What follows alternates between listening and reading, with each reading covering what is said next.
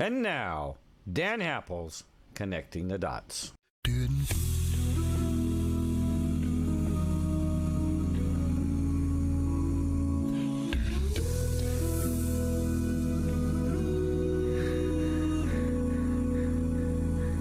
If tomorrow all the things were gone, I'd work for all my life, and I had to start again with just my children and my wife. I thank my lucky stars to be living here today, where the flag still stands for freedom, and they can't take that away. And I'm proud to be an American, where at least I know I'm free. And I won't forget the men who died, who gave that right to me. And I gladly stand up next to you and defend her still today. 'Cause there ain't no doubt I love this land. God bless the USA. God bless the USA. Good Tuesday morning and welcome to Connecting the Dots with Dan Happel. And today we've got Joe Connor. Joe is a gentleman who in 1975, when he was 9 years old, his father was blown up in a bombing in Boston by the FALN. And this is a radical group, Freedom for Puerto Rico, but there are also these communist groups literally all over South America now. And it's part of the same basic structure. But Joe, if you don't mind, I'm going to start this. Let's play that first video, and then we'll go into the dialogue with Joe. I remember the first Met game my dad took me to, and we were sitting at the very top of Shea Stadium. It was probably 1971. It was just a beautiful day out with my dad. You know, he loved the Mets. He loved his sports. That's one thing that I'll never forget, is sort of being in the car with him and being at the game with him, just enjoying his presence. It was an idyllic childhood, to be honest with you. I couldn't have asked for a better childhood up until I was 9. My dad was a very decent, honest family man. As a matter of fact, on that day, January 24th, he was looking forward to coming home that Friday, celebrating my brother's 11th and my 9th birthdays. It was going to be a big family event for us.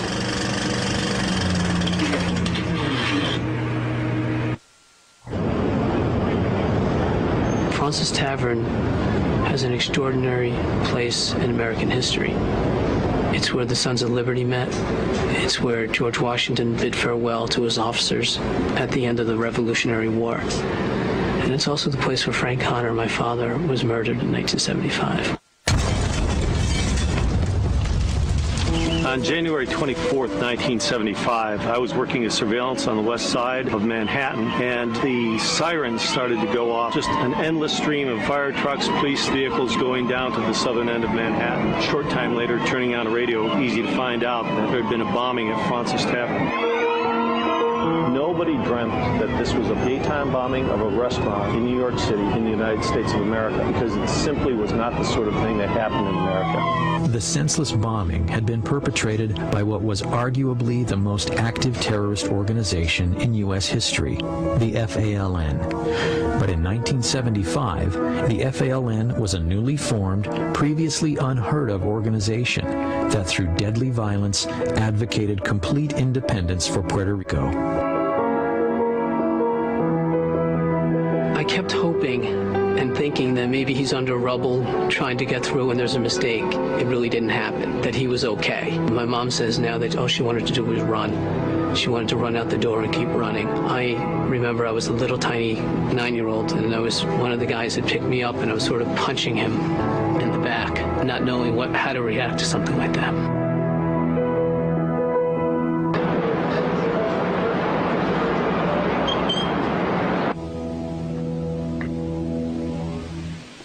Joe, this is the Bissell dining room at Francis Tavern, and this is the room that suffered most of the damage in the bombing on January 24th, 1975. The bomb was placed actually just on the opposite side of these doors. Waiters and some of the other witnesses remember seeing somebody come through this door carrying a large duffel bag.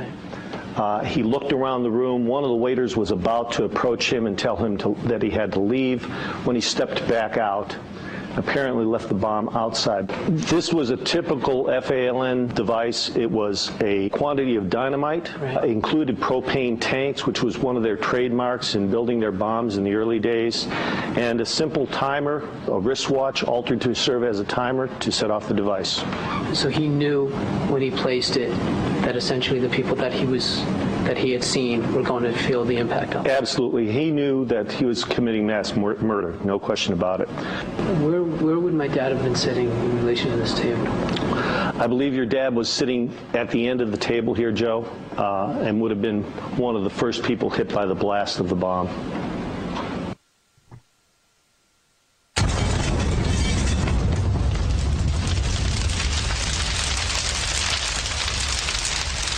Joe, the bomb being just outside this door here, when it functioned, much of the blast came, of course, through into this room, knocking down this door, and that shock wave would have taken everything in the room and just made missiles out of it. So you have victims that have pieces of glassware, pieces of silverware pushed into their bodies as a result of the blast.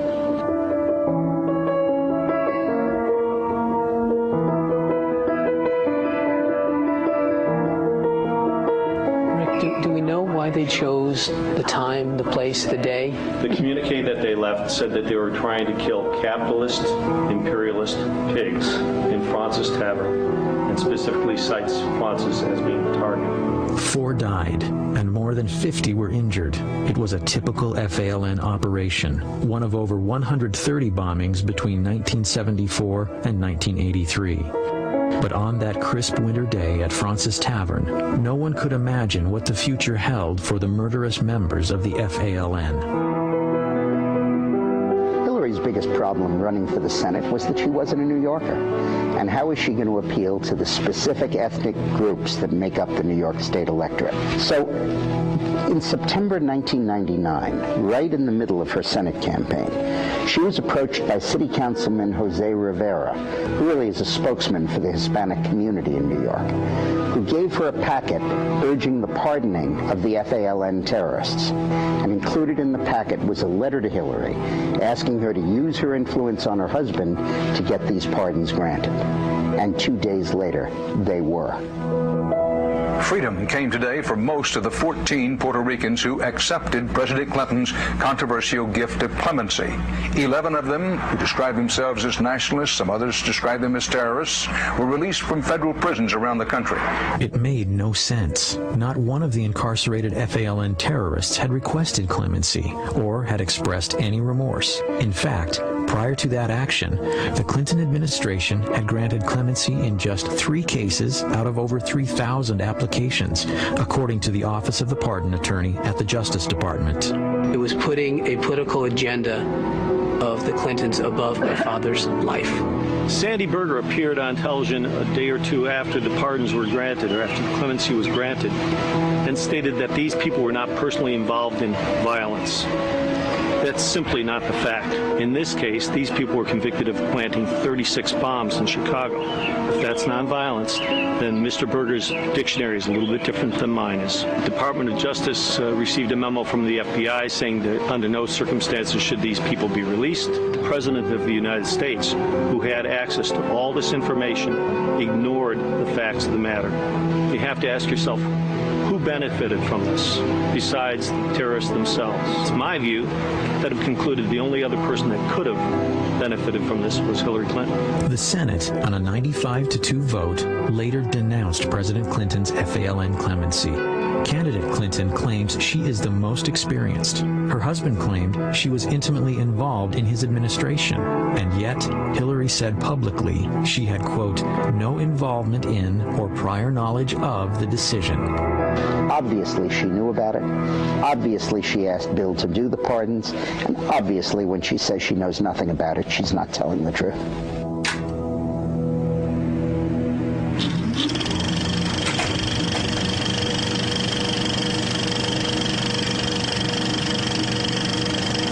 dare they? My father was a decent, honest family man, and he was being forgotten or used as a political pawn by those people who didn't have his decency, didn't have his family values, and wasn't the kind of man that my father was. Okay. Joe, welcome to the program. Our guest today is Joseph Conner, and he is the author of a book called Shattered Lives that is being turned into a movie, a full-length movie. And Joe, your experiences, we're going to be talking in depth about your experiences in working with the Senate, with the Congress, with groups all over the country in trying to expose how how twisted the process, the political process has become, and how completely, I guess I would have to call it diabolical, the use of human lives and the many things that the politics that run this country have been manipulated. Joe, welcome to the program. Please. Thank you so much. I appreciate it. Well, let's get into this in detail, please. If you wouldn't mind, do a little bit of a lead-in on some of the programs that you've been involved with. First, I'd like to just give credit on that video. That came from the Citizens United Hillary movie that, if you guys recall, it went all the way to the Supreme Court because it was they weren't allowed to advertise it because it was considered political speech. And the Supreme Court overturned it, and the McCain-Feingold campaign finance law. So this was a fairly significant movie. And we put it together. I was asked to be part of it. It was when Hillary was running. I think it was the first time, maybe it was the 8th time. I'm not quite sure, but it was one of the many times she was running. And this one she lost to Obama. But they put the movie together with Dave Bossie and the Citizens United team, and I just want to give credit to them. Yeah, well, I've been working at this for quite some time. Like you said, my father was killed in New York at Fraunces Tavern, and Fraunces Taverns were, like we said in the movie, where George Washington bade farewell to his officers after the Revolutionary War. It's the oldest structure in Manhattan, and it's one of the most significant places in American history. It was specifically chosen by either the FALN or one of their sister groups, like the Weather Underground, for its historical significance. The FALN was arrested for the most part in 1980 in Evanston, Illinois. They were sentenced to 55 years to 70 years, depending on the terrorist, in Chicago, basically being put away for life. Mm-hmm. That one of the FALN members, Oscar Lopez, was not sentenced at the same time as the others. He was caught later, and he was again put in prison for 55 years, and as an additional 15 for trying to escape from prison with explosives and a helicopter. So, we're not talking about choir boys here. These guys were extraordinarily dedicated to their jobs, which was being a terrorist. One of the other members, William Morales, was apprehended a couple of years later in 1977 when the bomb he was building in his Queens bomb factory detonated.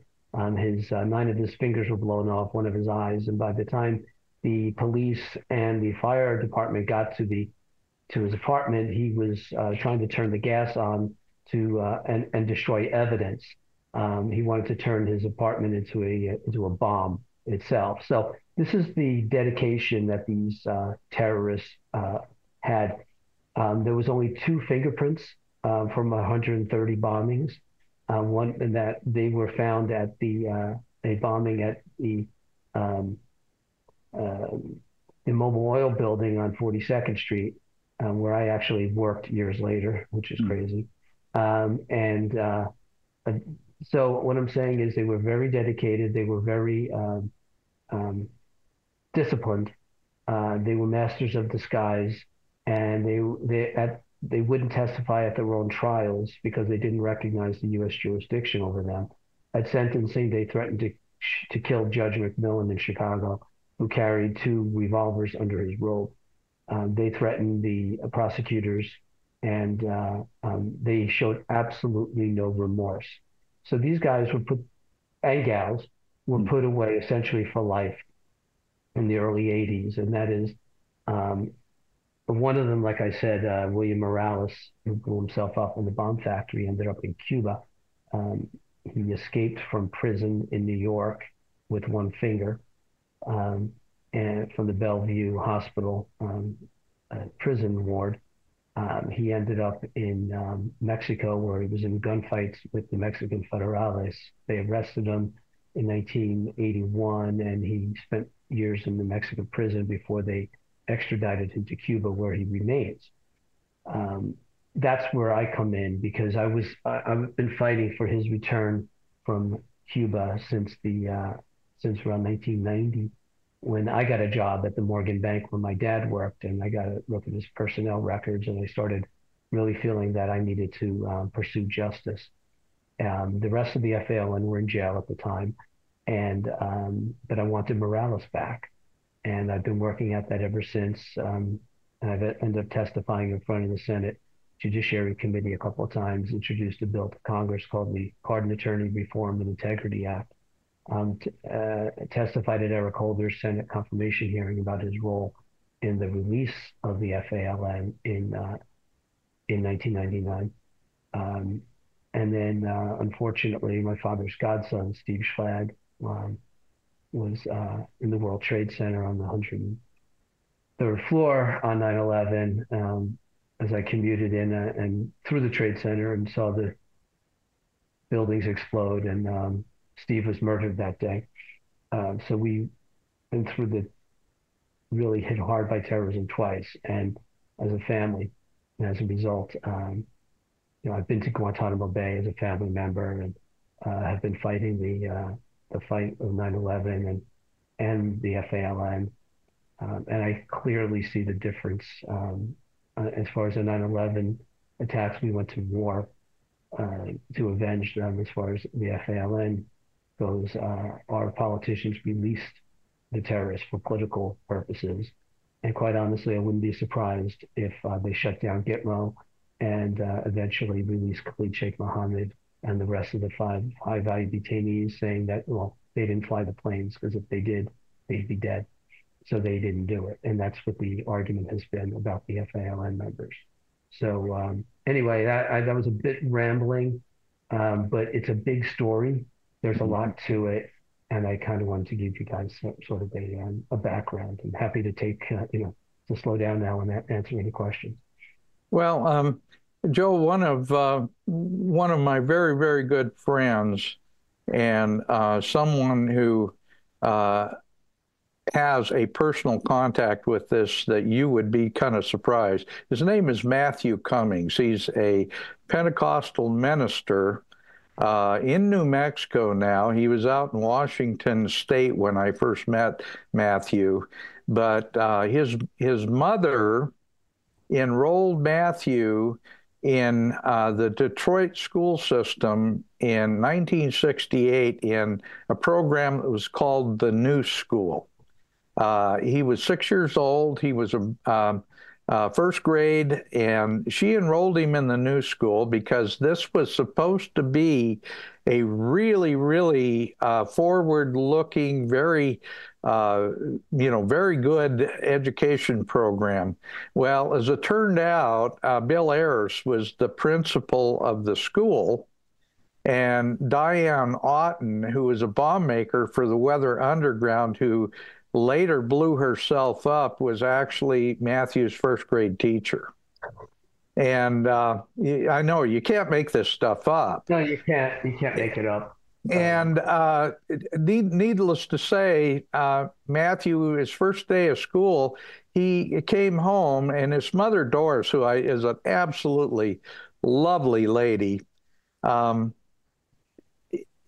she asked Matthew, she said, "What did you learn in school today?" And he said, "I learned that I don't have to listen to a thing you tell me, and that I'm much smarter than you, or something to that effect.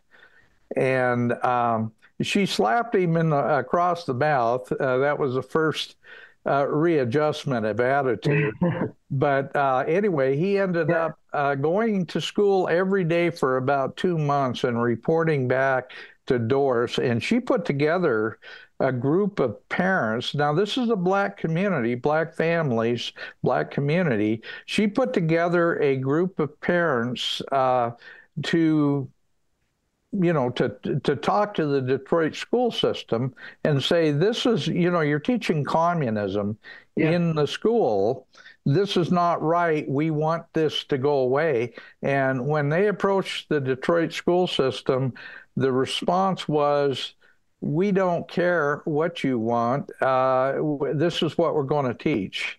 And this is our program. Well, anyway, we all know that, again, Diane Otten blew herself up. She was a lover of Bill Ayers, in spite of the fact that he was married at the time, I believe. But he ended up going to prison as well. And of course, he was released and ended up being the ghostwriter for Barack Obama's two first novels. Yeah, I mean, it's significant. Those connections are significant. I mean, Bill Ayers was a community organizer in Chicago as well, and very connected with Obama. And one of the other FALN members who I mentioned before, Oscar Lopez, who received a second clemency from this one was from Obama. The first ones were from Clinton, but he was also a community organizer in Chicago. His brother Jose Lopez still is a community organizer. He's very connected with Bill Ayers and the Weather Underground, and that's just not hearsay. I mean, that's just documented. The FALN bombs were designed exactly like the Weather Undergrounds. The FBI members would tell you that the Francis was likely chosen under the direction of the Weather Underground. The May 19th communists and the Weather Underground, they had, after they sort of broke up, they continued, and William Morales, who escaped from prison, was broken out of prison by these people, and so was Joanne Chesimard, who killed Officer Warner Forster on the New Jersey Turnpike in 1972. So there's deep connections between the FALN, the Weather Underground, the May 19th Communist Organization, the Black Liberation Army.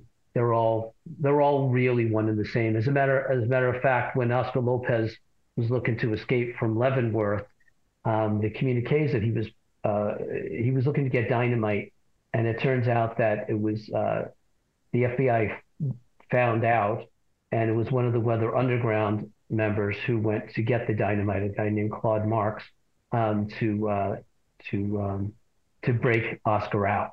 So it was clearly they're all connected. They're all one and the same. They all have the same goals, and the central focal point of all of them is Cuba. Mm-hmm.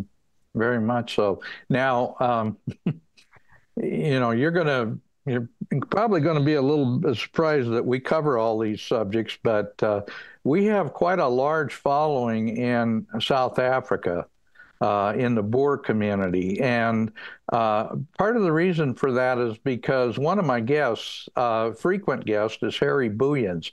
And Harry talks about the ANC and the groups in South Africa, the communist groups in South Africa that basically took over from the apartheid government there, and what they've done to the country, and how they have literally, it's open season. If you're a white farmer in South Africa, it's open season. It's the most dangerous occupation in the world right now, is being a white farmer in South Africa. And so I guess, Joe, what I'm going to, and I can see you're ready to pitch in here, but this is a worldwide communist movement that has been in full-blown 100% motion for the last 120 years. Well, that's absolutely right. And when when the Cold War ended 30 odd years ago, the war didn't end. The war only ends when your opponent says it ends. And we make that mistake all the time in this country, saying, "Well, the war's over in Afghanistan, the war's over in Iraq, the war's over here and there." It's never over until the other side says it's over. It's like the old line from Animal House, and that's exactly right. The communists never stopped. I don't know if you're a music fan, but Neil Young said rust never sleeps. And that's exactly what the communists are. They're rust. They never sleep. They continue slowly but surely. You think you've gotten them beaten down, and they just continue. And we have to be vigilant.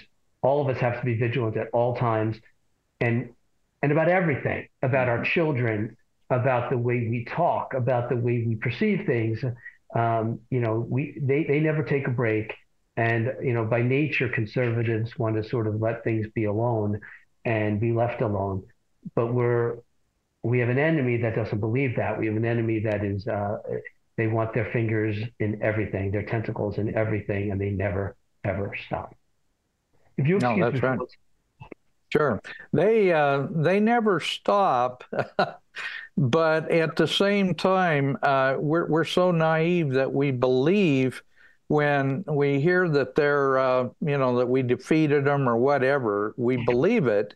And, what happened in Russia in 1991, I've played this over and over again in the past, but Mikhail Gorbachev spoke openly in 1987, and I'm paraphrasing his speech when I say this, but he said, and this was before the Russian, I'm trying to think of the name of the Russian Congress there. Anyway, it was the Duma? The Duma.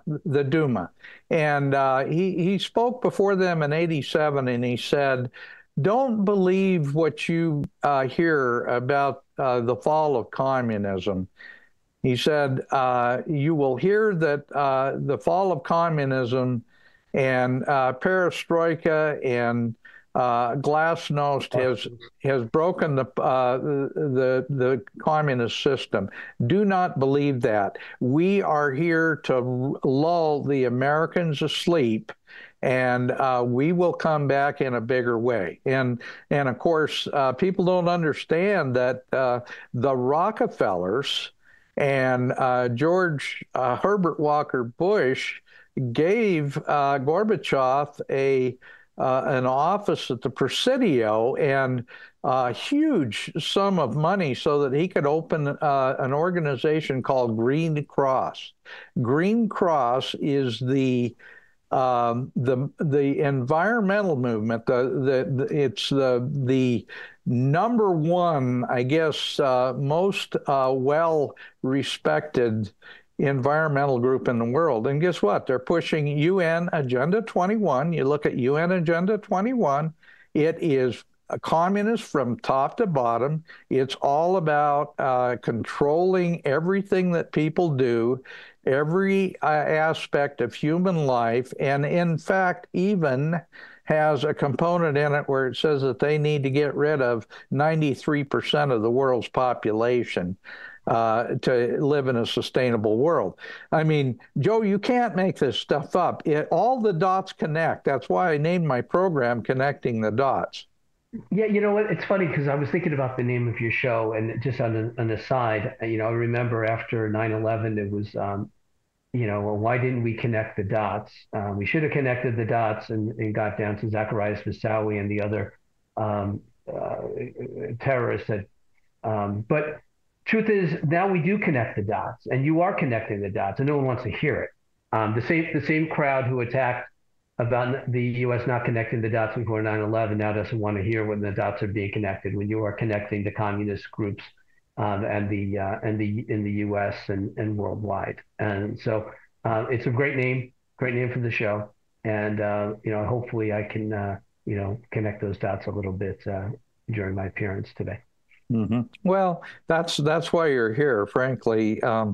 and we don't get it all right. I mean, there's a lot of different opinions about a lot of different things. We're here basically to present as much of the information that we clearly know and have information that's verifiable. And, there's going to be things that people in our audience agree and disagree with. That's fine. We had certainly Michael DeBari, the host that was on just before me, had some very controversial information. And I want to congratulate him because he is, and I guess my screen is frozen, but I'll get that working. I don't know what's going on here. Anyway, Michael DeBari said some things that were probably very unpopular, but we have to present as much information as we can because we're going to be deceived. It's just that simple.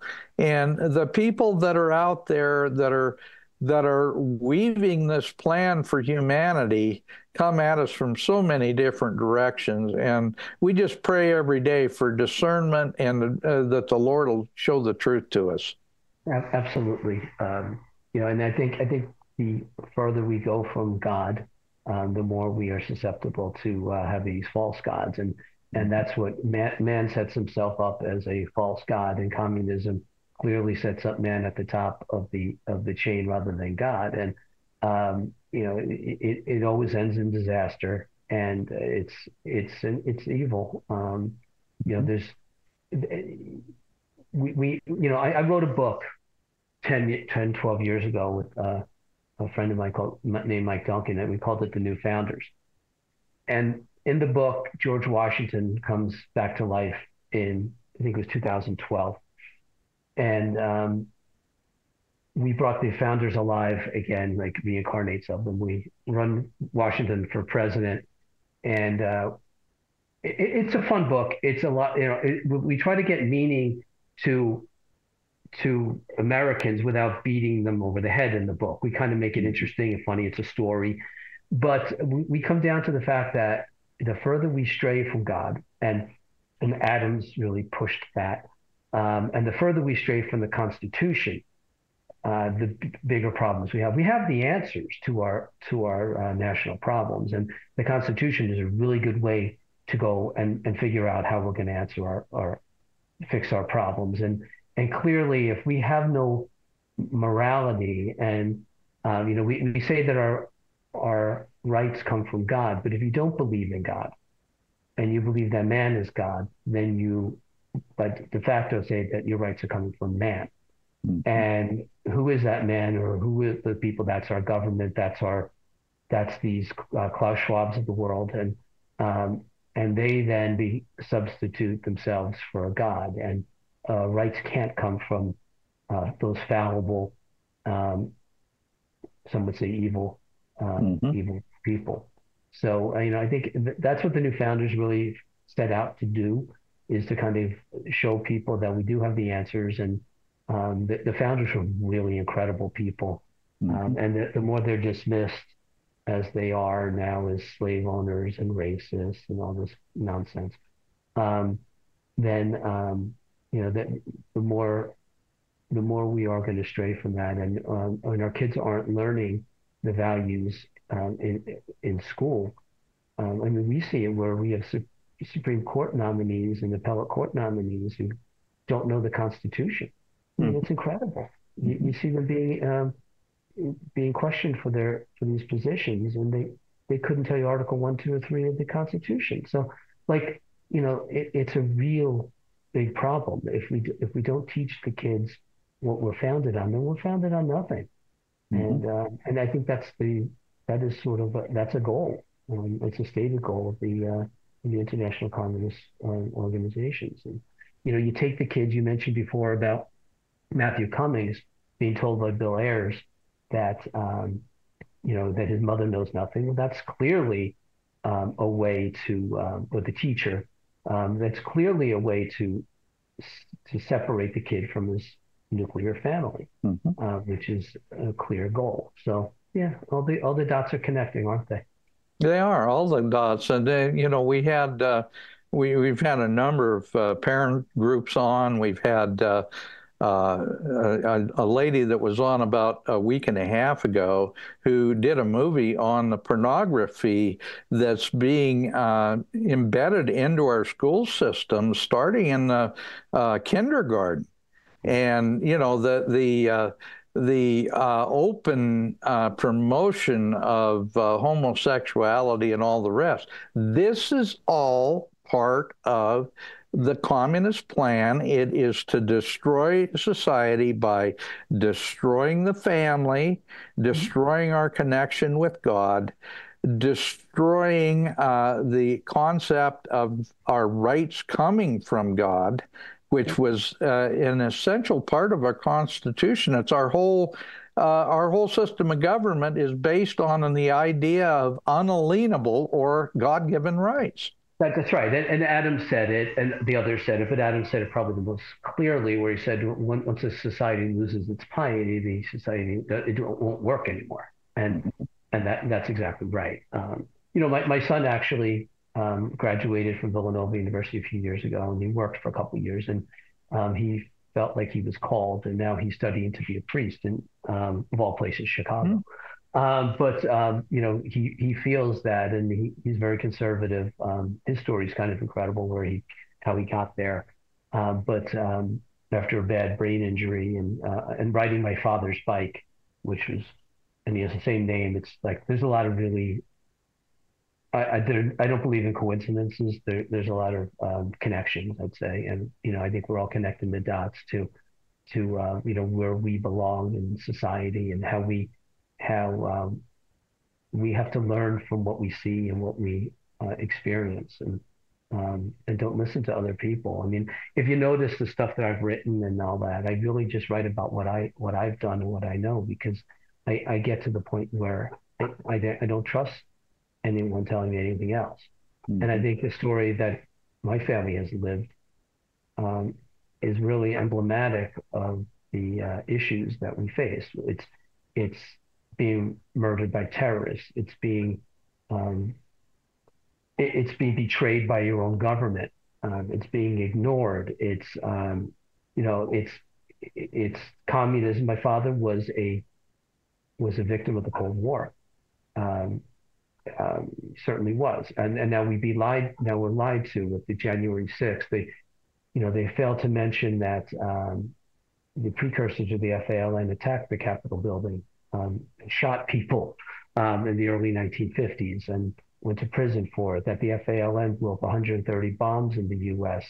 over a 10-year period, that were in prison, convicted of seditious conspiracy, and released by these very Democrats for political reasons, while they accuse American protesters of 9/11 patriots, January's patriots, as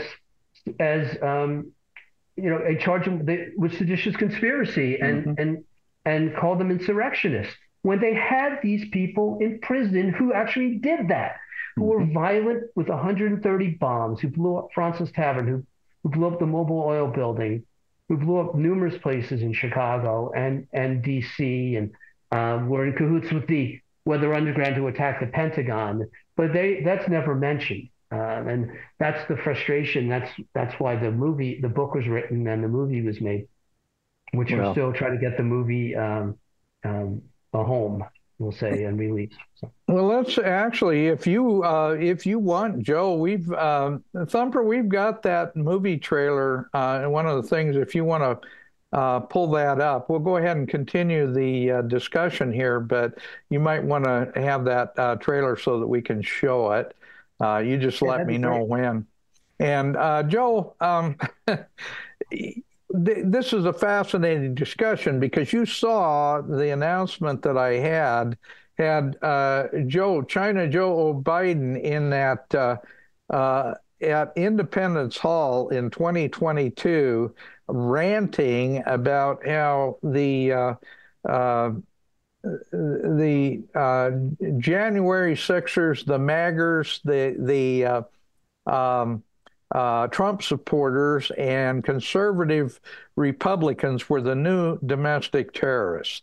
Now, You tell me, and yeah, I can see. It does the same thing to me. It makes my head want to explode. Yeah, I was on with Megyn Kelly some years ago, and she's like, "This one makes my head want to explode." I was like, "Yeah, that's kind of a really bad way to say it, considering what happened." But it's true. Yeah, I mean, these guys are calling American citizens terrorists when for my family, they had the terrorists in jail. They had the exact. They described the things that the FALN did. They wanted to overthrow the U.S. government through violent means. They have them in prison, and they release them because they think it will get them a few more votes for Hillary Clinton. And that's the bottom line. And then Oscar Lopez refuses the 1999 clemency. He refuses it. He wouldn't take it. So I ended up going to his parole hearing in 2011 on guess what date? January 6th. And guess what his birthday is? January 6th. And we kept him in jail. And then in Obama's last days in office, he gives them a second clemency for the same crimes. Never happened before. They try to make him the freedom hero of the Puerto Rican Day Parade that year in 2017. And think about how insane this is. They announced it at the World Trade Center. They announced that they were going to give a Freedom Hero Award to a convicted terrorist at the site of the World Trade Center, where the biggest terrorist attack ever happened, and only blocks from Francis Tavern, where the FALN committed its most heinous attack. This is the insanity that we live with.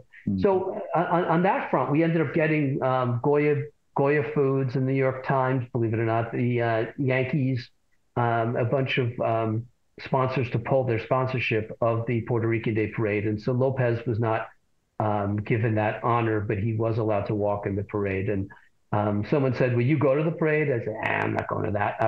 My daughter had a dance recital that day, and I went to that. I wouldn't go to see Oscar Lopez. I faced that idiot in prison already and listened to his lies and obfuscations, and realized what kind of scumbag he is, and the rest of the FALN and the rest of those, like Bill Ayers, a punk, absolute punk, who really wanted to, like you were talking before about. Reducing the world's population. That was his goal. I mean, that was what they talked about.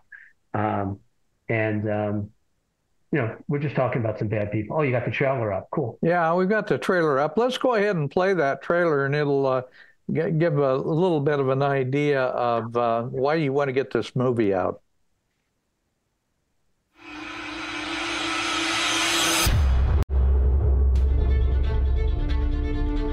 Look, I've carried this on my shoulders since I was 9 years old. We, FALN, the Armed Forces of the Puerto Rican Nation, take full responsibility for the specially detonated bomb that exploded today at Francis Tavern. And at that point, I knew what forever meant. It was one of the most extraordinary prison breaks of the 1970s, made all the more so by virtue of the fact that this man only had his left thumb on his hands. His left eye was destroyed. My father deserved better than that. You know, he was a better person than any of these politicians could ever be. You can't imagine what terrorism does to a family. It has a fallout in every aspect of your life, and I don't want anyone to have to ever deal with it. You can only give forgiveness for people who ask for it. You see, after 9/11, we went to war to stop the terrorists that murdered Steve. After my father was murdered, we let them out.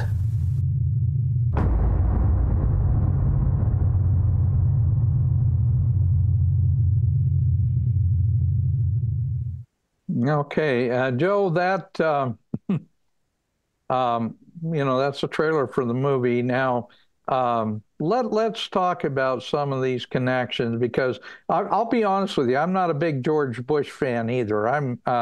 I see all kinds of dirty fingerprints all over crap by leaders everywhere. So, but I will tell you that I am very definitely a believer in I guess what I would call the power of the communist movement and the power of the politics of the New World Order, and how they have put people in the presidency. We don't have elections anymore. We have selections, and the selections are by the people who, at the very top of the hierarchy, and I'm talking international banksters.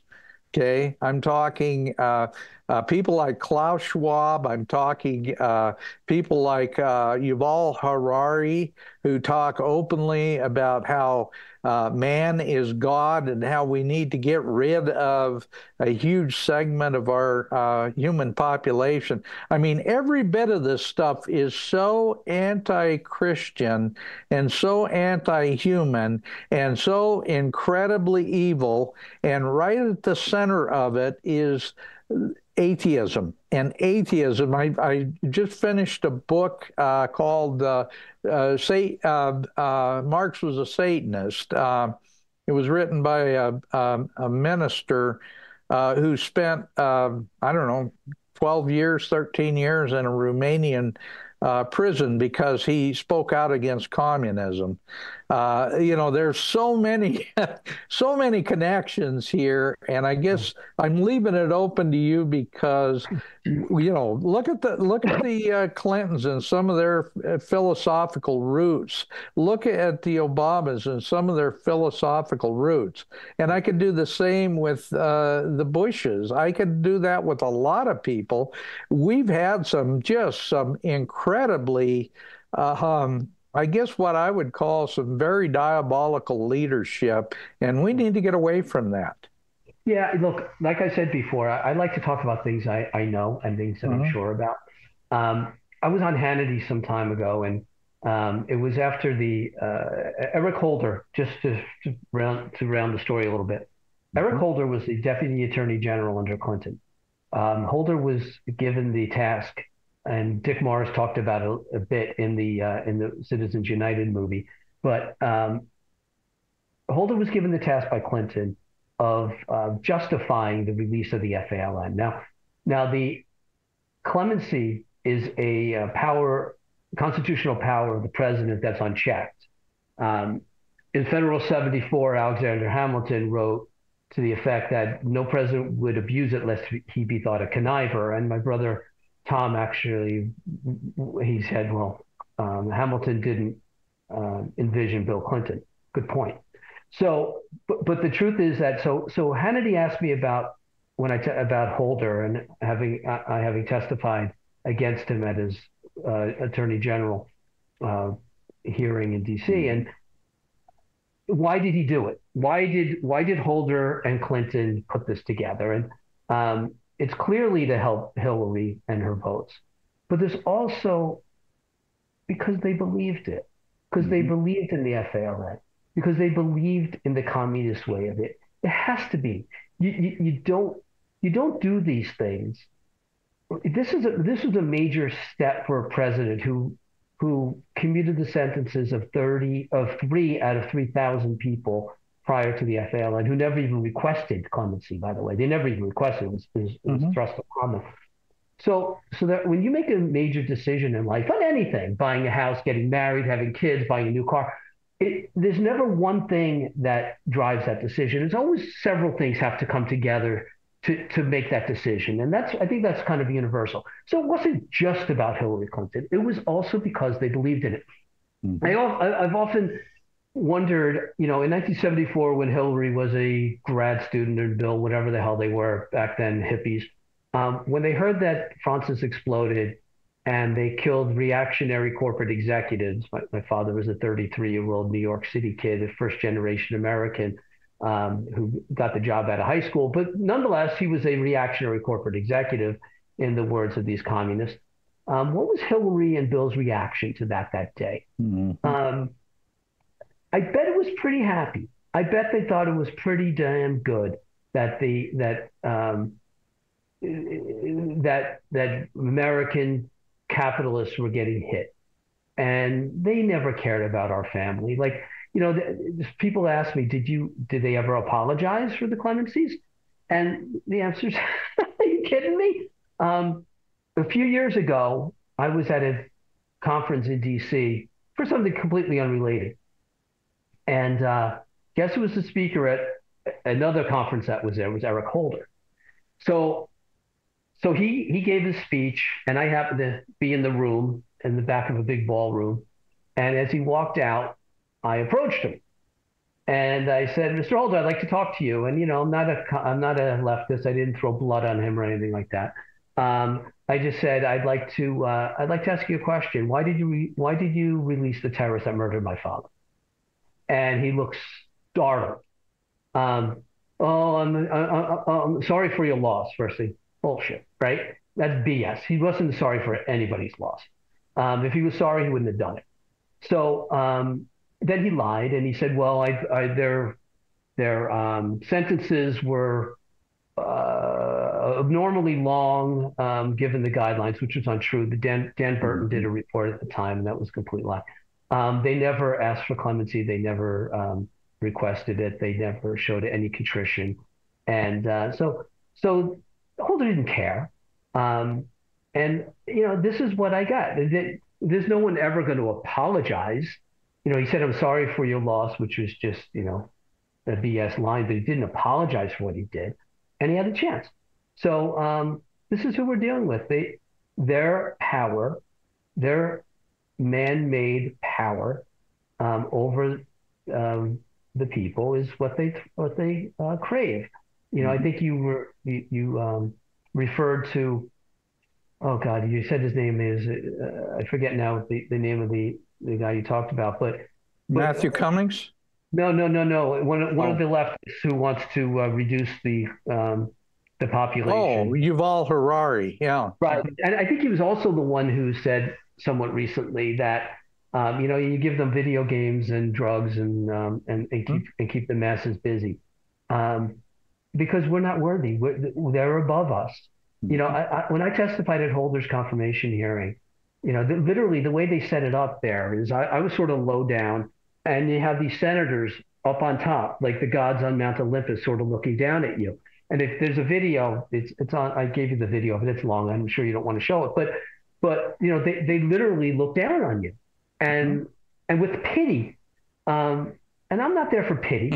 I'm there to tell a story. I'm there to tell them who my father was. I'm there to tell them that Eric Holder, by virtue of releasing unrepentant terrorists, was not worthy of being Attorney General. Period. But that's not that. You know, this was a done deal. I mean, Jeff Sessions sat there, and you know, they had asked me to come down, and 19 of the 40, or 20 of the 40, no, 20 of the 39 Republican senators voted for Holder after all this. They voted for him. I ran into Sessions at a meeting sometime after that, and I said, Mr. Sessions, and he's apologized to me. Oh, I'm sorry I did that. It was the dumbest thing I ever did. I'm like, don't apologize. Do what's right every time. Like, but they don't, because they don't care. That most of who's in D.C. is there to consolidate their own power, and if it means that they have to make a deal with the devil to do it, they'll do it. Mm-hmm. Most of them are globalists, and that's a sad statement, but the globalist perspective right now is kind of a technocratic feudalism based on a Marxist role model to control the masses. That's really it in a nutshell. Now, I'm going to tell you another. I had, about a month ago, I had Victor Avila, who is he was a border guard. He was a special agent, ICE special agent, along the southern border with Mexico. He was assigned as a special agent to do some tracking and some work against the drug cartels in Mexico. He was a personal victim of Eric Holder and Barack Obama's Fast and Furious program. Remember that? They captured some of the weapons. He was shot. His partner was killed. They were in Mexico at the time. The drug cartels were told they were going to be there by someone inside. and he was shot. He did manage to escape, but he was badly wounded. And anyway, he's running for U.S. Congress in Texas now. Those are the kind of people we need to get in our government, because when he tried to find the answers to all this and tried to track down who was responsible for the leaks and all the rest, he was stonewalled and forced to retire. They forced him out. Yeah. Look, I'm with you. Like, so, I mean, you're doing a great service here. But what's the next step? How do we turn this around? See, we can elect whoever we want, but the problem is the education system, the non-elected people in government. How do we get that changed? It's become such a, in the new founders, Washington uses a flush toilet for the first time, and he's near D.C. at a rest stop, having gotten out of a car, and he asks where his waste goes, and he's told it goes into D.C. and he said, "Oh, I was afraid of that." That's great. And that's exactly the, this is where it goes. This is, so, what do we do? I think we're a great silent majority that needs to be motivated and make these changes. Joe, that's what we're doing. Yeah, we are. That's what we're doing. We're all in it. And, when it comes to being in the school system and getting on the board and doing all the little things that can make change, and it's exhausting. Right. Because most of us have jobs and we live our lives and we try to do the best we can. So that's what my fight's been, and I'll take it to my grave. Well, keep doing it, because the point is, I'm 73. I'm retired, but I've never been so busy in my whole life. Because, the thing is, we have a responsibility. I have children and grandchildren. I am leaving them this mess. My father was a communist, okay? And I have culpability as a responsible American because he was one of the ones that was pushing some of the stuff. Of course, he died when I was very young. He was a good man. Don't get me wrong. He was a very good man, but he believed this swill. He was a communist in the 1930s when it was popular to be a communist. Okay. But the bottom line is that the only way we're going to change it is, you say, freedom is not a spectator sport. We've got to be involved. Like, everyone has something, right? I mean, that's the one thing I've learned too. Like, I think my story is so incredible and crazy with 9/11 and my dad, but everyone has something. I'm not the only one. And mine is just very clear what I need to do. But everyone's got something, and that they can do. A little change where change on your block, it could grow really quickly. And that's what we kind of all need to get involved in. It sucks. Look, no one wants to do it. But I think we all kind of have to realize that this is make or break right now. Well, it is. And it's like this podcast. We have viewers literally all over the world that tune into this, English speakers, obviously, but we all have something we can do, and it is so important that, if people don't want to get involved, support people who do. If you don't want to be involved in running for the school board, support somebody who will. Right. If you don't want to be involved in state or federal government, find good people and support them, and go out and hang signs and help them financially. This is what we've been falling down on. Absolutely. And the language too. Like, question the language. Like you were talking about the pornography in schools, right? And when when you have someone like DeSantis and others trying to remove it, you're book banning. No, that's not book banning. It's putting age-appropriate material in the school. That's what it is. It's not book banning. So you have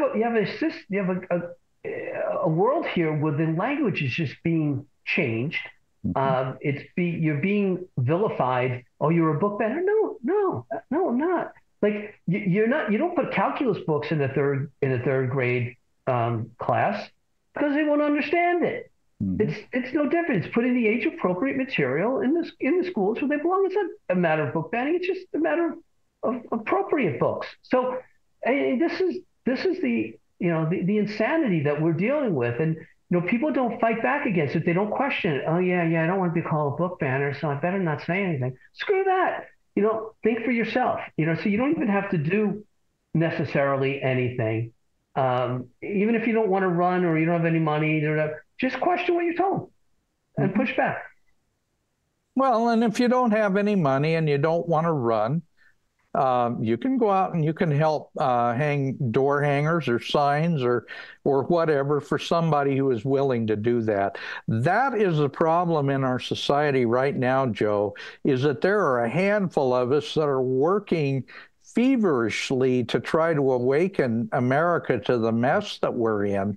And we don't have enough support. If we have other people who are willing to help us, however they do it, share our name, share our podcast with other people, do something. We've got to keep doing something. Right. It doesn't matter. It could be little. Everyone does something little, it becomes big. Yeah, absolutely. Yeah. That's what we're trying here. So there's so much. Well, let's talk about Obama because, he had...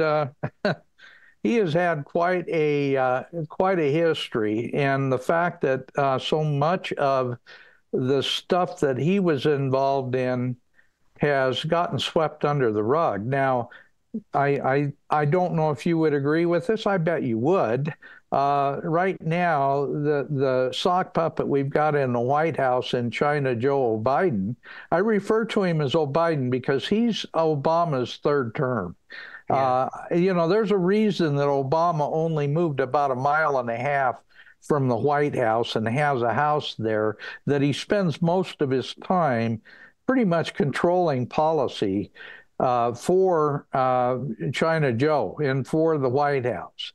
And it's interesting how many of the Biden administration people are not only holdovers from Obama, but some of his top advisors, and a lot of them are sworn Marxists.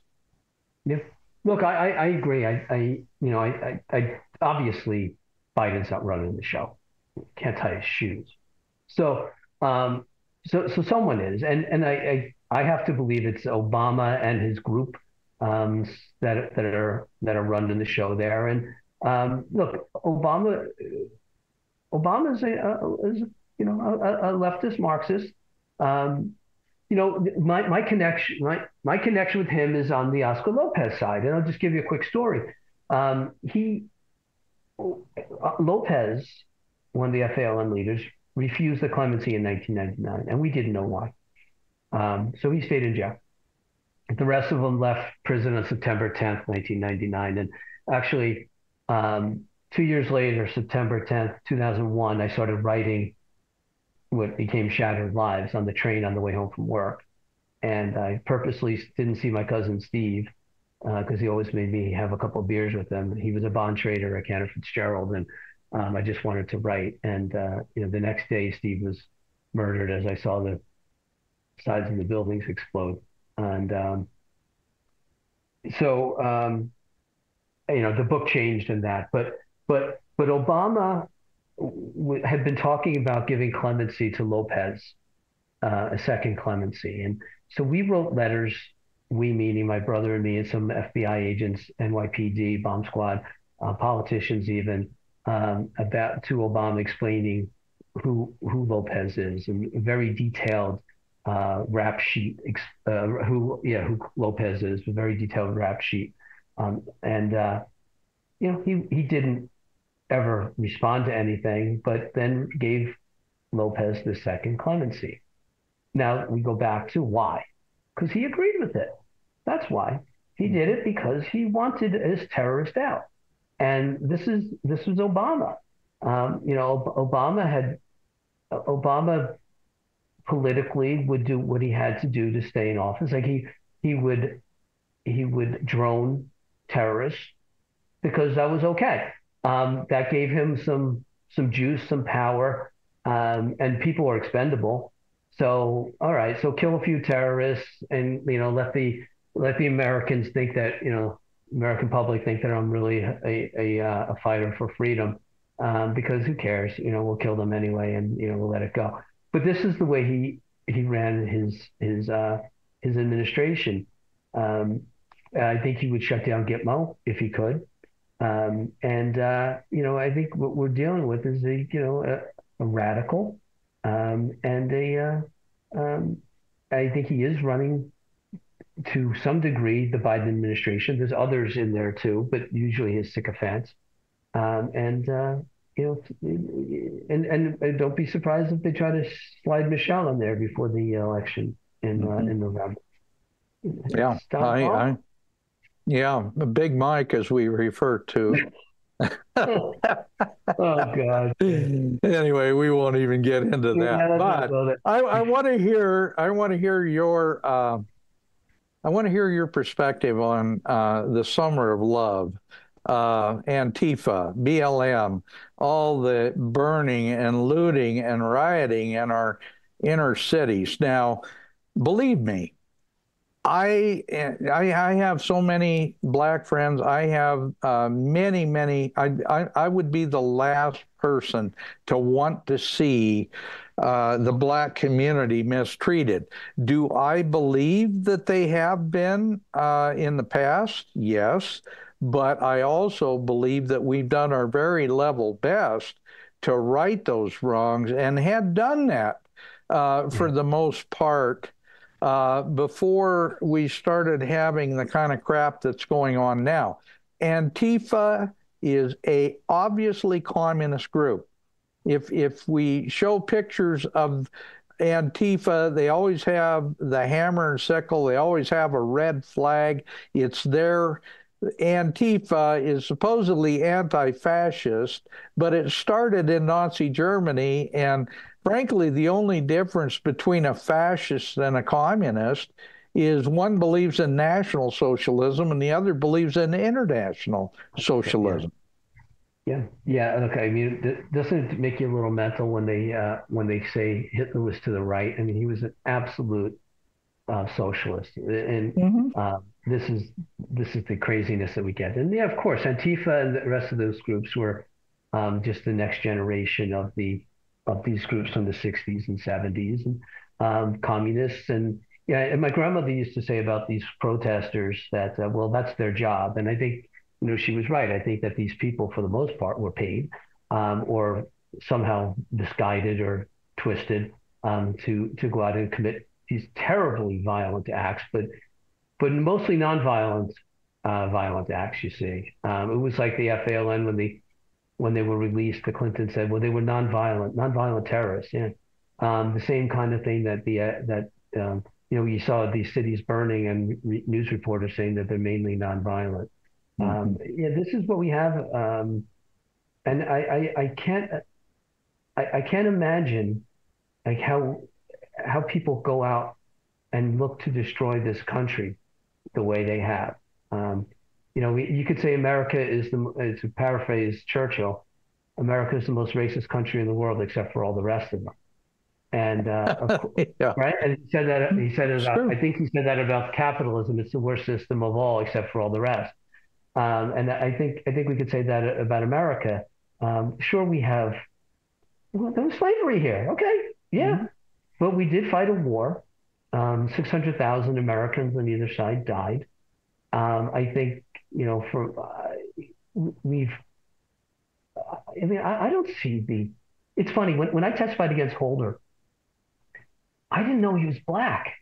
I didn't even think about it. Honestly, maybe I'm really just dumb. I'll take it, maybe. But I didn't even know. I had no idea. Like, it never even occurred to me because I didn't think about someone's actions by virtue of their color. Right. I thought about people's actions by virtue of what they did. Mm-hmm. And I think that's what Martin Luther King, that was, one of his main points. And I think that most Americans, the overwhelming majority of Americans, agree with that. There's some bad people, but there's some bad cops, there's some bad teachers, there's some bad firemen, there's some bad bankers, there's a lot of bad lawyers. There's people that are, don't do the right thing in all walks of life and races and jobs and that. And, I think we're a decent society. And to be accused of like, I'm a racist because of my birth. Look, my dad was murdered because he was a white guy. He was. The FALN appointed themselves as prosecutor and jury and executioner. And that's what they did. But I didn't blame the Puerto Rican people. As a matter of fact, the Puerto Rican people who I've gotten to know are so appalled and saddened and embarrassed, humiliated by what's going on. It's, like as an Irish American, it's the same way with the IRA for all those years. These guys were dirtbags. They were scum. They were communists. They deserve to be condemned. They attacked innocent people, and it's no different. So, to try to break down Americans along racial lines and create division, it's just another way of securing power. And that, divided we fall, right? And that's exactly what the goal is. Yeah. Well, I talk too much. No, you don't. You're talking just fine because you're talking the same stuff that we repeat over and over. And it isn't because we're trying to indoctrinate. It's because when you have, we have hundreds of different guests on this podcast. And all I can tell you is that, when all of them speak and it connects the dots, you can't afford to just completely ignore where those dots connect. Right. Yeah. No, I agree. Look, simple. You can't bury your head, and no one wants to deal with this stuff. People most of us just want to live our lives and, have a good weekend and that. But if we do that, and because like I said, Russ never sleeps. These guys will keep going and going. And the next thing you know, our liberties will be gone, but also economically, the spending is going to bankrupt the country eventually.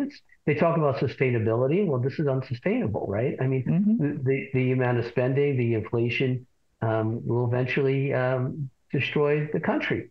Look at California, where, people are leaving in droves. The golden gooses are leaving in golden geese are leaving in droves and, leaving no one to generate money. So that, bankruptcy is next. It's unsustainable. We have to get back to people taking ownership of their own lives. And, I just feel like I preach too much, but it's just, it does make me crazy. Well, it's accountability, Joe. It's accountability. And we've allowed our so-called leaders, and I call them so-called because they do a very poor job, but we've allowed our so-called leaders to become unaccountable. Yeah. They are, they're allowed to do whatever they want to do, and we are so ignorant of our own history and our own political our own political makeup and what our responsibilities are and ownership of your own decisions and accountability. We're so far away from that now because of the way we've been indoctrinated over 100 years to to divorce us and to move us away from what made America great, and that it was our unity under the understanding that we were all responsible for our own actions. Yeah, and that it's a domino effect. Like when you're responsible for your own actions, it grows. Everyone feels empowered. Like, have you ever, for instance, I got laid off from my job some years ago, and I got a nice severance package, right? But I didn't earn that money, and to me, I didn't treat it well. I spent more than I should have because I didn't earn it. And I think, I'm no different from anybody else. So if you give people stuff, whether it's, welfare, whatever you're doing to pander, and you're giving money away, people don't value it. They just don't. It's the human nature. If you're given something, you don't value it as if you've earned it. That's right. I know it from my own self. I'm no different from anyone. So and the more we give things away to people, legal immigrants and even American citizens, the less they're going to value it. Exactly. You have to have people take ownership and be proud of their work, and want to succeed, do something the best they can. I mean, not everyone does everything the best they can every day. We all have our days where we're not great, but I think we all have to be in a position where we want to do that, and we feel good about it, and we instilled it in our kids. Mm-hmm.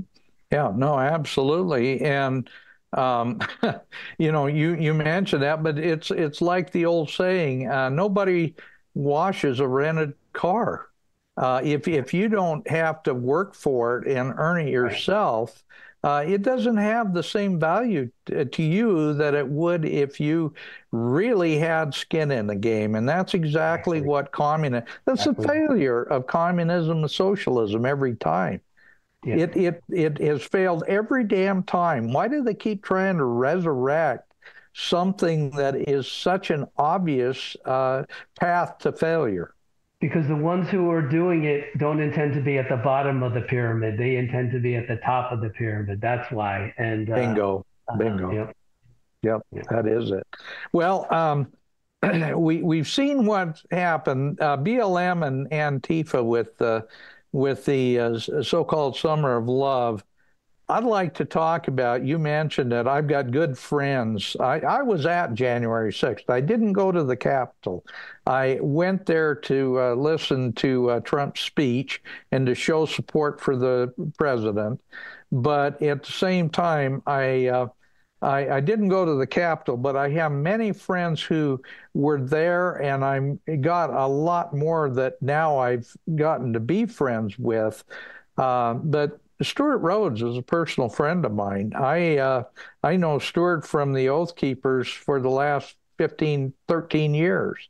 And Stuart is now dealing with a 18-year prison sentence. And I absolutely know for a fact that he didn't go there to create an insurrection. He went there to support the president and to make sure that law and order was followed. And I've had a number of the Oath Keepers on my podcast that were there during that event and say the same thing. This is a travesty of justice, because what we've got that China Joe Biden talking about insurrectionists, which were just average people, went there to make sure that they followed the procedure that they are entitled by law to challenge the efficacy of the electoral votes. And it never happened. As a result of January 6th and the events there, it never happened. Yeah, I mean, there was no insurrection. I mean, I can't imagine what it's like when you go there to do, to just exercise your constitutional right, and you're accused of being an insurrectionist, a terrorist. He didn't have a weapon, I'm sure. He didn't garnish it. He didn't hit anybody. So, I mean, we're attacking American citizens for exercising what they do. And, I think we've seen a lot of that, where normal expression, normal deeds are now being criminalized. And when I look at, like, say, the impeachments of Trump, he had a normal phone call with the Ukrainian. That's what they do. But that became impeachable. the connection when one of his advisors was Flynn was in contact with the Russian before the election. That was very normal. That's what generally happens as a transition occurs between November and January 20th. That became illegal. Normal things that we've always done as a matter of course now have been criminalized. And that's clearly what your friend has been through, and what so many of these January 6th people were just doing what Americans have done forever, and now the rules have changed on them, that's tyranny. That's tyranny when laws are changed and they're used against specific people and not against other people when they're chosen when to be enforced. Now, so where's your friend now? Is he in jail? He's in prison. Yeah, he's in prison. I'm trying to get an interview set up with him.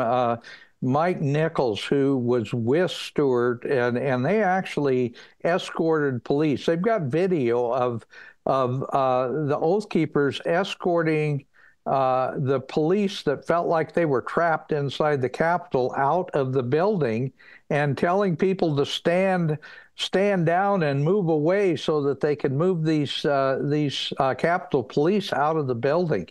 I mean, you can't make this stuff up. Tario, the young man that was the head of Proud Boys, was in Baltimore at the time of this, never even got near the Capitol, and now he's in prison. And Joe, then we're going to do, and incidentally, I've been in contact with his mother. We're going to try to see if we can get him on my podcast as well. But we've got video of China Joe bragging at the meeting of the Council on Foreign Relations in New York City, bragging about how he withheld funds from the Ukrainians and how he got away with it as vice president, and to get rid of the prosecutor that was going after his crooked son. Yeah, you better get rid of him in 3 hours. Or damn it, he got it done. That was his line or something like that. Yeah. You talk about a quid pro quo, right? I mean, yeah. I mean, you can't. How in the world can we have a completely upside down two-tiered justice system? I did a program called Justice. Is it justice or is it just us? Us. Yeah, I think it's just us. I'm the only one who used that word. I almost named the book Just Us. I always said it's funny. I had never heard anyone else use that, but yeah, I think it's just us. And this is what we get. Can you imagine, like, it just you're making me think about justice and our judicial system, and then you have the Colorado Supreme Court prosecuting and convicting Trump for insurrection without a trial, without any jurisdiction over it, without anything, and taking him off the ballot. I mean, that's insane. That's not that's a mobocracy. That's tyranny. And hopefully the Supreme Court will overrule it, and hopefully they'll, the Colorado legislature will put him back on. But you don't know. You don't know how any of this is going to go. And every time something like this happens, it lowers the bar and makes it more likely to happen again. Well, and when we talk about low bars, we've got to go back to the Clintons. The bars couldn't have gotten a whole lot lower than Bill Clinton and his sexual escapades, as they called it, bimbo eruptions at the time. But I actually had, it's funny, but I had several of the ladies who filed lawsuits against Trump on my podcast. I'm trying to think of their names now, but it's been a long time ago. It's been probably 8 years ago.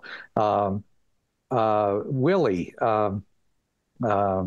What the heck was her first name? Oh, yeah. Not against Trump, against Clinton. Clinton. Yeah. No, I didn't mean Trump. I think you said Trump. Yeah. Okay. Yeah. Kathleen Willie. Kathleen Willie. Kathleen was on my podcast about 7 or 8 years ago. She's so nice. She's such a good. I met her at that movie premiere. She's just great. And she's hurting so bad. What they did to that woman. They tried to destroy her.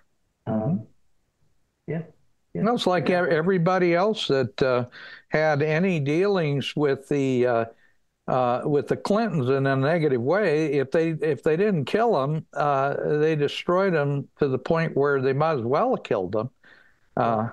We look at like Vince Foster and some of those deals too, but Arkancides, there's a term that didn't exist before Slick Willie. Arkancides. Can I tell a quick story? In '99, when I first testified in front of the Senate Judiciary, right? The FALN had just accepted the clemency. They were given 30 days, by the way, by the Clintons to accept the clemency, and they ended up doing it on September 10th, I think, 1999. Anyway, so after I spoke, I was talking to some retired FBI agents who were there, and I kind of talked to them, and I said, it kind of occurred to me, I'm like, geez Louise, I've been trying to keep these guys in prison, and now they're out. So I'm like, so I said, well, should I be nervous? And one of the agents looked at me, he's like, nervous about what? I said, well, I've been trying to keep these terrorists in jail. Should I be nervous about that now that they're out? And they're like, oh, no, don't be worried about the terrorists. And then he stopped. He's like, be worried about the Clintons. And I'm like, oh my God. So I don't need to worry about convicted terrorists, but I do need to worry about the president of the United States and his wife. And, so for a while I did look under my car, and, my brakes are always good. So yeah, that's the story. And he didn't smirk when he said that. He was dead serious. Yeah. That was before the FBI was completely compromised.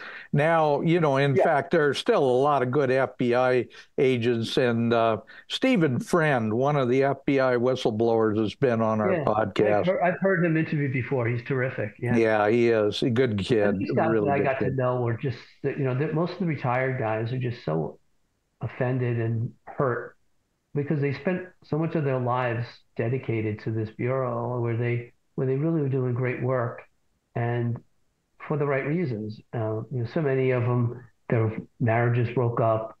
They spent enormous amounts of time away from families to do the right thing, and now the politicians have corrupted all the all the things that they treasured, and it's really difficult now. For these guys, I'm very fortunate to have gotten to know a lot of them, and they value them incredibly. And it's not the agents on the ground for the most part. It's when they switch the upper level hiring from agents to lawyers and politicians, and it's really. I guess I should be. After this podcast, probably looking over my shoulder again. Well, believe me, not really, because honestly, that's what we're here for. And I hope you agree with me, Joe. If we can't speak honestly, even though we know that there are powers out there that are incredibly evil and directed to destroy what this country is about, we as true American patriots and people who believe and love our country have a responsibility to speak out, because there aren't many people that are willing to do this because they're so afraid of the consequences. Well, guess what? If the consequences that we're going to lose our country, the greatest experiment in liberty of all times, to a bunch of globalist clowns that want to destroy everything, they're going to get it anyway if we lose, so what the heck? Yeah, I think the consequence of not speaking out is probably a lot worse than the consequences of speaking out at this point. So that's why I do it. And honestly, if we don't do it, who's gonna, right? I mean, that's right. Yeah. That's right. Well, that's why I told you we'll probably be friends after this for a good long time I hope so. because well, the thing is we're on the same mission. We want to save this country. We Thumper's got we've got all the playlist of all the videos that you sent us. Is there anything in particular that you would like us to show during the podcast? Because we've got roughly 25 minutes left, and I don't know if there's something in that playlist that you feel really strongly about that you would want shown.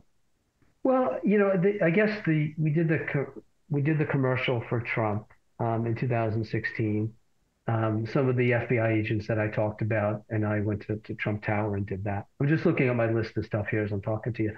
And the other thing that I would just kind of like to touch on too is being at Guantanamo Bay and being in the courtroom with Khalid Sheikh Mohammed and the rest of those high-value detainees, and realizing that, and I said it to the prosecution at the time, that if they shut down Gitmo, where are they going to put these people, and are they more likely to release them like they did the FALN? And the answer is yes.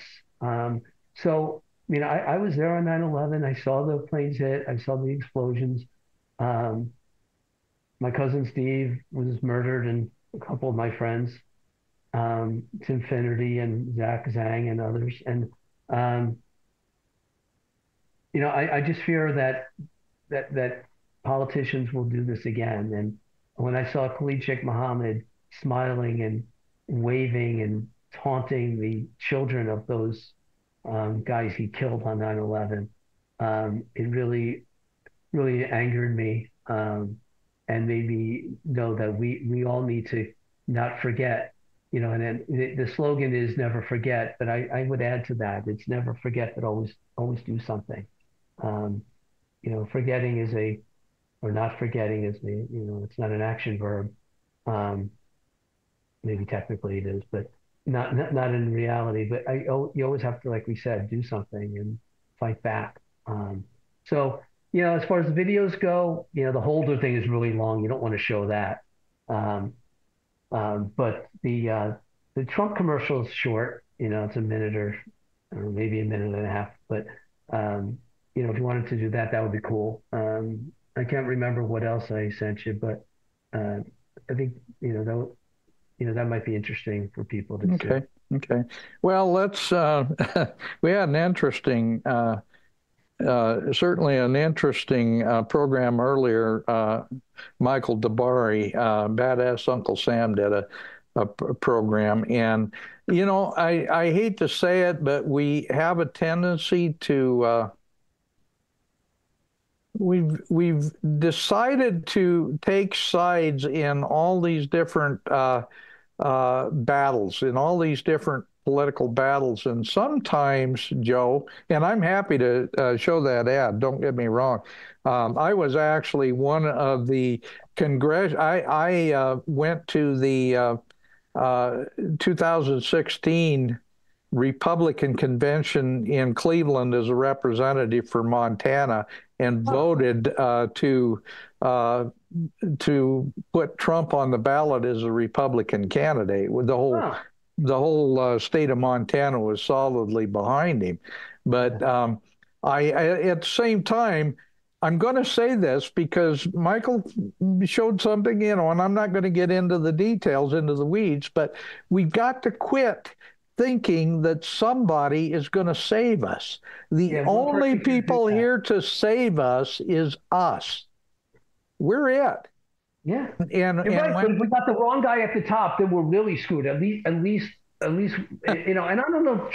Trump's no angel. He's not running for God. He's running for president. He has his quirks. You find 1,000 things that we would disagree in, but there ain't no one better at this point. So, that's what we got to do as far as I'm concerned. Well, and I just wish that we would get back to the point where we recognized that Americans have a unique place in history. Government is supposed to be every single human being in the country that is a bona fide legitimate citizen is supposed to be self-governing.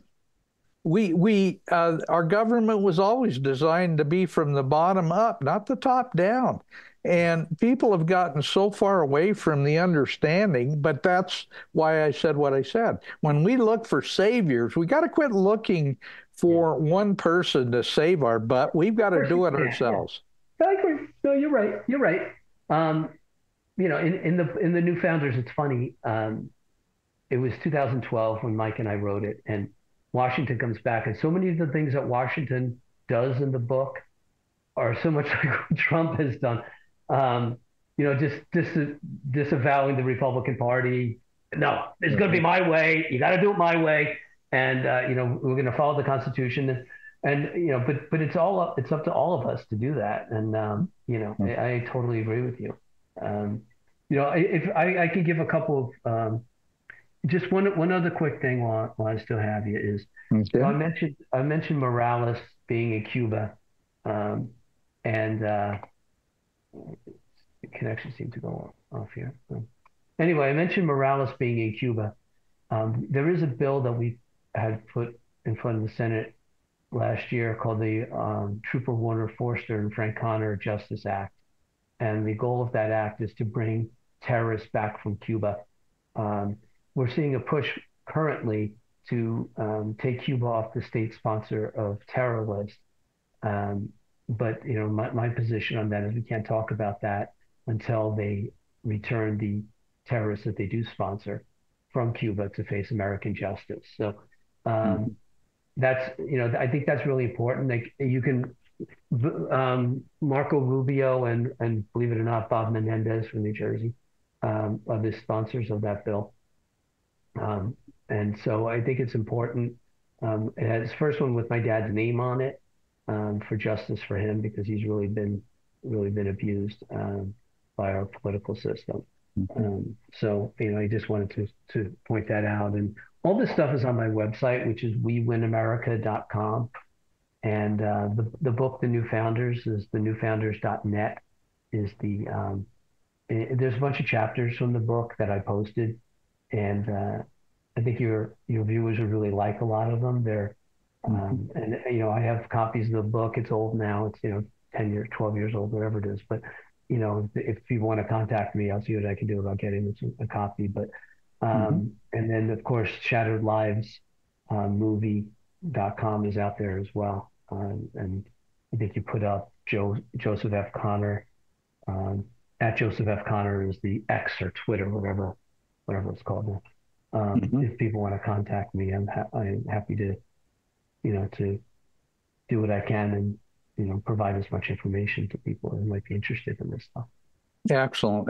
Incidentally, I've got a very good friend. He's a pastor, a Baptist minister in Texas, and his name is Mark Collins. He has they did a face, the face mask they did of Washington when he was 55 years old. They did a face mask of Washington, and Mark Collins, other than having beautiful white teeth, is a absolute perfect twin of George Washington. Well, as a result of that, Mark has been in a number of different movies featuring him as George Washington, and he was the main actor in the History Channel film on the Revolutionary War. Oh wow! Yeah, that's cool. Mark's wonderful. That's great. Yeah. And he does these marvelous. He's got his office set up so that it looks like Washington's office at Valley Forge, wow. And so we've done a number of shows together where I say, "Okay, Mr. President, what you see now happening in this country, what are your perspectives?" Well, anyway, I'm going to do this because I want you to go to this. There's a movie, and I actually was helpful in funding some of it, but it's called No Time to Run. And if you go to that movie, it's No Time to Run they've got it on, I think it's on Movie Channel or one of the movie channels. You can actually go and watch that movie. I think you have to pay $2 or something, to do it. But Mark is one of the, obviously one of the actors in that movie. And so it's very similar to what your book is about, because what Mark, what the movie is about, and I'm going to just say the basic premise of the movie is that this young black lady and is running for mayor in a southern town somewhere, and she sees the whole country falling apart. She sees all this corruption, and she decides to run for mayor in this small community.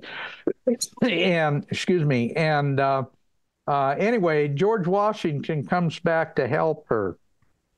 Oh, is that right? This campaign. Yeah, it's a fascinating, but it's called No Time to Run. That's cool. Yeah. And go take a look at it. I will. When I had this idea for this book, I thought it'd be a great movie. That was like my first thing, and then I didn't know how to do a movie. Movies are pretty damn expensive too. So yeah. So we made it as a book instead, and had a really great time doing it. We sold pretty good. But that's really interesting. No Time to Run. I'm going to check it out. Mm-hmm. Yeah, that's cool. Thank you. Yeah. Because we were like, who would play Washington in our book if we made it into a movie? Like, well, Kelsey Grammer maybe, because I think he's on the conservative side, but we never kind of got there. But well, I'll give you the contact for Pastor Bart Collins. Maybe we could get him, put something together here, because. And then it's crazy because people are like, oh yeah, the book is really good. You foresaw a lot of stuff. Why don't you make another, write another one, update it? Mm-hmm. Things are moving so fast right now. By the time you write a book about what's going on, it's obsolete. Like, right. Who could predict the stuff that's happened in the last year or two? It's like, mm-hmm. Holy crap! Like you'd have to like write every week. Mm-hmm. About what's going on, because it's crazy. Mm-hmm. And the things that we thought would never happen are freaking happening on a regular basis now. So I don't know. No, you're right. I've been threatening to write a book for the last 3 years, and called Connecting the Dots. But the information, the funny part is every time I think I really understand everything that's going on. And believe me, I feel like I have, probably because of all the different guests I have more good inside information and connections than just about anybody around. But at the same time, I'm astounded every day what I learn new. It's funny. My son and I have this conversation. He's 26 and he's written 2 books, right? So he wrote a book called The Screw Tape, I have it here. Progressive Reports. When he was in college, he wrote it. It was kind of based on the Screw Tape Papers, which he mm-hmm. kind of made that as his model. But he's like, the stuff I wrote, he wrote it as a conservative on a liberal college campus. And he's like, I look at it now, and the stuff that I thought was outrageous is normal now on a college mm-hmm. campus. So like, how do you keep up with it? And I think that's part of the strategy too on the left. You just keep throwing crap against the wall, and no one can keep up with the nonsense. It just keeps going and going and going. And most of it, what did Tom Petty say? Most things I worry about never happen anyway, which is probably true. But they throw up so much there. There's a lot to worry about. And maybe some of it will never happen, but some of it's gonna, and you don't know which one it's gonna be.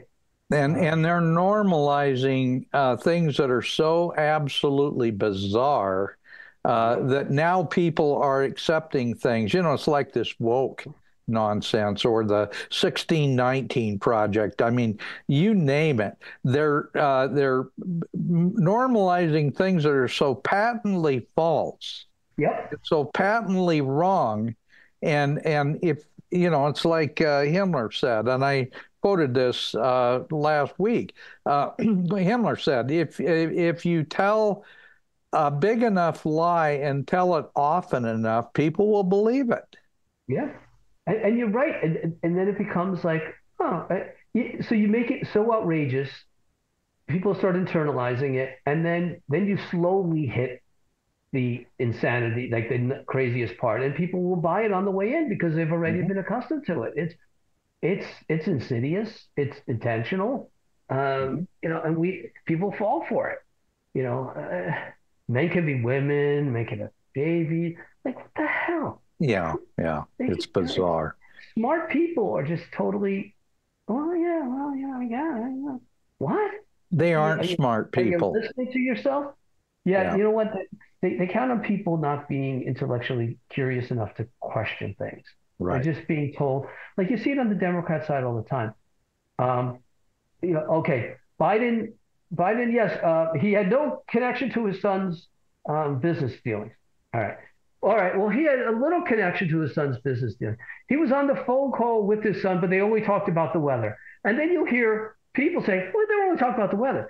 They'll say anything that these morons can use to repeat to justify what they believe. And they just throw out, and they know it. They're laughing their asses off as they're, oh yeah, well just tell them they're talking about the weather. Yeah, they'll buy that, and sure enough, they buy it. Yeah. Well, and like we said, they normalize bad things to the point when you hear something that isn't quite as bad, but it's still bad. That's the essence of communism. 2 steps forward, 1 step back. 2 steps forward, but they're always on the move. They're always moving forward. And when people say, well, you got to compromise. No, you don't. You never compromise with communists, ever. You cannot because if you start at the right point, anything you're compromising is still taking you away from that point. Exactly. You're not compromising to come back. You're always compromising to go a little bit further away. That's exactly right. Yeah. Well, Thumper, you've got that ad up. Let's go ahead and do it real quick, and then we'll come back on the other side of that, Joe, and kind of wrap up. Okay.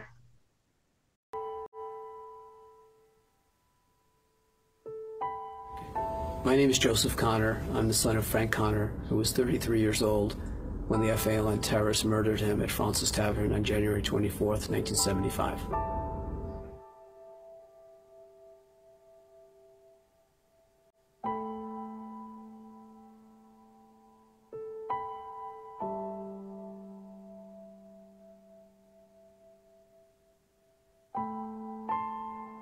Law enforcement officials, FBI, local police departments, bomb squads, all ATF, all vehemently opposed any consideration for parole or clemency from these people.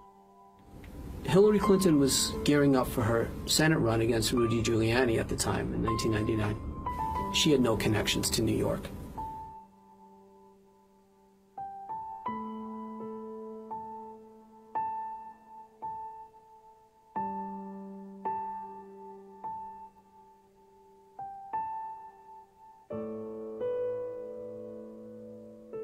You know, I know Hillary Clinton didn't murder my father, but I do know that she didn't respect his life and didn't respect the fact that he had a family. The fact that the Clintons, again, granted this sort of clemency without any real reason, and that the recipients of the clemency never even petitioned for it themselves, just shows how the rules don't really apply. And there's really other than the terrorists themselves benefiting from this, there's only one other person that would have, and that would be Hillary Clinton, getting that Latino vote in New York State. So she used the clemencies as a political tool. She used my father's life as a political tool. She uses Americans as a political tool, and she got to be stopped.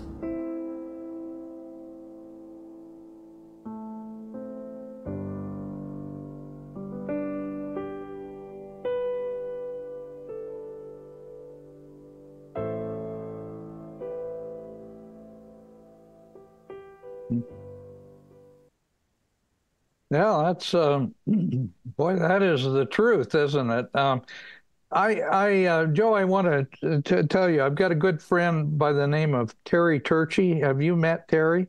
He No, was that's not. he was a department head with the FBI. He was part of the originally the counterterrorism unit that tracked down and found the Unabomber. And he ended up as being the head of, or I guess the number two man at the FBI counterterrorism unit before he retired. He is one of the most lovely patriots you will ever meet. He writes me constantly because he reads the announcements that I put out and talk. It tells me, keep doing it, Dad. You're doing all the right things. He's been on my show a number of times, but his wife is suffering from advanced dementia or Alzheimer's. And so he's really going through quite a lot. But there are a lot of people in our federal government, in the various law enforcement agencies that are good people. I don't want to paint everybody with a negative brush, but what you said earlier is absolutely true. It's the guys at the top that get put there by people like Hillary Clinton and Barack Obama, who could not pass a normal FBI investigation for their credibility to even be in office, and yet we've got them planted throughout our government. When I was in the service, I had a top secret military clearance. The FBI is the one that went through and talked to my neighbors and everything else to make sure that I was good for the position I was in. At the same time, Hillary Clinton, Bill Clinton, Barack or Mike Obama, there's no way that they could pass a very simple, I'm trying to think of the term. Like a lie detector test or a background? Yeah, a background. Yeah. For a normal clearance. They couldn't do it. And these are the people that have been in charge of our government for God knows how long. Yeah, remember Comey when he exonerated Hillary with the emails and all that crap some years ago. Quick story. When the FALN was given clemency by Clintons, it was a quid pro quo. It was votes. It was a Puerto Rican vote for clemency. That's really what it boiled down to. Now, shortly before that, there's a town in New York State called New Square, New York, and it's a Hasidic Jew enclave. So it's like 98% Jewish, and there were a couple of guys who were put in prison for embezzlement or something like that, and Clintons gave them clemency in exchange for the vote for Hillary, and it was like 99% voted for Hillary. The FBI did an investigation on that. And guess who exonerated the Clintons in that case? Comey. So what we're seeing is that the politicians have put people in place at very high levels that are going to be their bagmen. And they can count on them to, so they can pretty much do whatever they want. And Comey was, he grew up around here. I live in New Jersey. He grew up the neighboring town. So I really had no issues with the guy, except that he's been a hack. And he's one of millions likely in the government that have just been put there for, to push a political agenda as opposed to justice. Mm-hmm. Well, it's like we said earlier, It's all about just us. It's just us, my friend. JUST-US. Mm-hmm. Yep. Well, Joe, this has been a fascinating discussion. I really appreciate what you're doing. I recommend that people look for your movie. It's going to be coming out. It's called Shattered Lives. Do you have any idea when it gets out? I don't know. We, right now we're in negotiation with a couple of different outlets, but I can't tell you when. I wish I could, but this filmmaking thing is new to me, and it's not it's not as cut and dry as most things in life that I've experienced. So we'll push it. I never give up. Okay, well, you stay in touch with me, and I will. I will connect you with a few people that you might find very interesting. Yeah, Terry Turchi, I think you said. Terry Turchi, he's ex-FBI, and Mark Collins, and probably Pastor Matthew Cummings. You'd get a huge kick out of talking to Matthew. As a matter of fact, every summer he does an event down in New Mexico, where he brings in speakers to speak on liberty issues. You might be someone that he might want to consider to have as a speaker. Yeah, that's absolutely. I'd love to do it. I'd love to talk to him, and anytime we can pass the message on to people and give them real world examples. I think it's really important. So thank you. Absolutely. Well, thank you again, my friend. All right, and, I look forward to continuing in this conversation down the road. Absolutely. Thanks so much for your all the stuff that you're doing for America. I appreciate it. Well, thank you, and keep doing what you're doing. All righty. Okay. Well, with that said, thank you, folks, for joining us for Connecting the Dots, and we will be back on Sunday.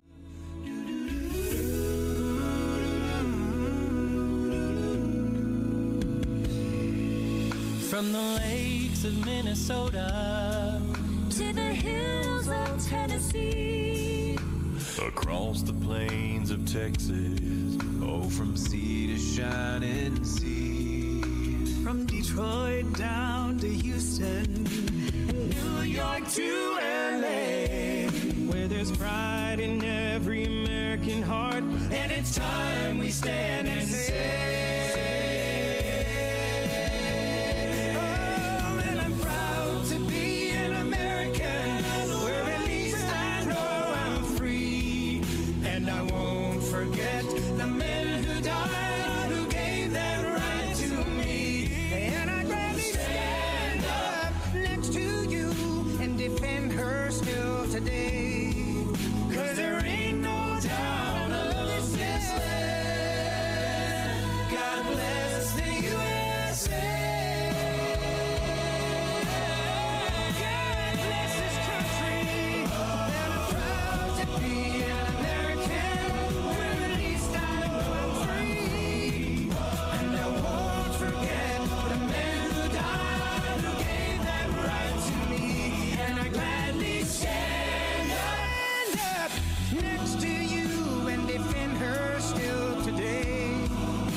there ain't no doubt.